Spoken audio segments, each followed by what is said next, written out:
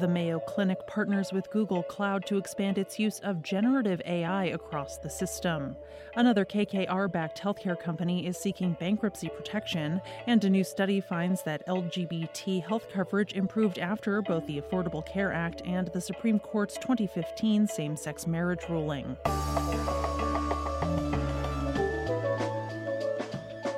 It's Thursday, June 8th. I'm Jay Carlisle Larson, and this is Gist Healthcare Daily, where you get the headlines and health business and policy news in 10 minutes or less.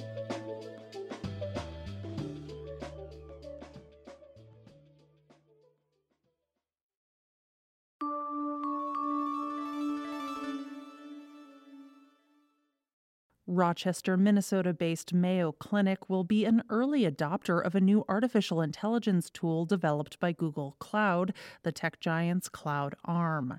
The two organizations said in a Wednesday announcement that the Mayo Clinic would begin testing a new service called Enterprise Search in Generative AI App Builder. The ultimate goal, according to the release, would be to improve patient outcomes by making clinical workflows more efficient and make it easier for medical professionals to find the information they need. The tool will let Mayo's healthcare providers and researchers create their own chatbots using Google Cloud's technology to search internal data, including medical notes, research papers, and clinical guidelines. These are sometimes stored in different formats or locations, making the information needed difficult to track down.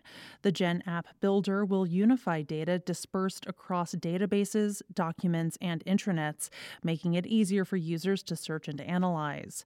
Google Cloud also announced on Wednesday in a separate blog post that its Gen App Builder is now ready to support HIPAA compliance. In 2019, the Mayo Clinic and Google signed a 10-year strategic partnership to allow the health system to use technology developed by Google Cloud to, according to Mayo, accelerate the pace of healthcare innovation and redefine how healthcare is delivered. There have been a growing number of partnerships between health systems and technology companies in order to tap into AI. In April, Epic Systems, the nation's largest EHR vendor, announced it had partnered with Microsoft.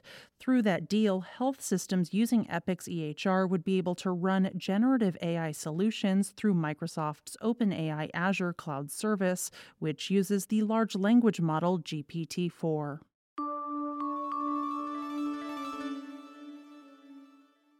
Another healthcare company backed by private equity firm KKR has announced that it will file for bankruptcy.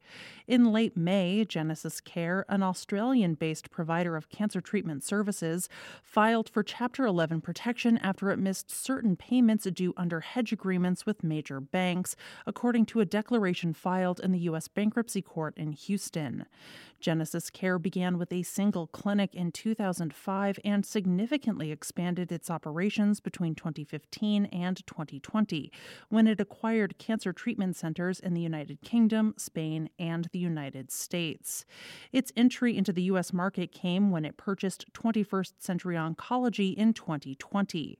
GenesisCare operates 130 radiation therapy centers in the United States. GenesisCare wrote in its bankruptcy filing that it has more than $1.7 billion in total debt obligations. The company points to several issues as being part of its financial troubles, including integration challenges with its U.S. acquisition and a lack of significant capital to replace aging equipment. Moreover, patient volumes have not returned to normal following the COVID-19 pandemic. This is the second KKR-backed company seeking bankruptcy in the past month. Earlier in May, physician staffing company Envision announced that it too would seek Chapter 11 protection.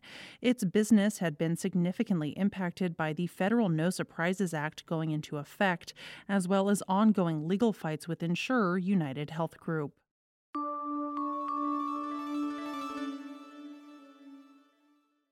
Healthcare coverage for gay, lesbian, bisexual, and transgender adults has improved after both the Affordable Care Act and the Supreme Court's 2015 same-sex marriage ruling, according to a recently published report in Health Affairs. However, barriers to care still exist for the LGBT community. Using data from the Nationally Representative Health Reform Monitoring Survey, researchers looked at trends in coverage and access to care for both LGBT and non-LGBT adults ages 18 to 64 between 2013 and 2019. The sample included nearly 136,000 observations. Of the sample, roughly 7% of individuals reported being either gay, lesbian, bisexual, or transgender. Researchers found that in 2013, LGBT adults were significantly less likely than non-LGBT adults to have health insurance coverage and also reported having more difficulty accessing necessary medical care. But in 2014, these disparities in coverage began to decline, which is when the ACA's main coverage provisions went into effect. Nearly 64% of all LGBT adults reported having a usual source of healthcare access in 2013. That increased to slightly more than 75% by 2019. And by 2019, the coverage rates for partnered LGBT and partnered non-LGBT adults were essentially identical at 92%.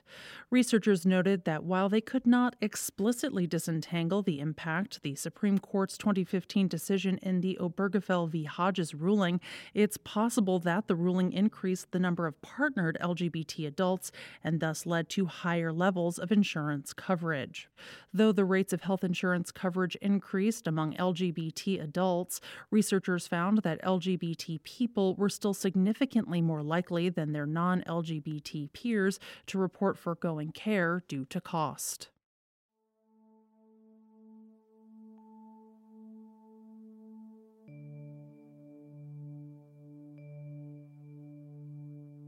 This is Gist Healthcare Daily. I'm Jay Carlisle Larson.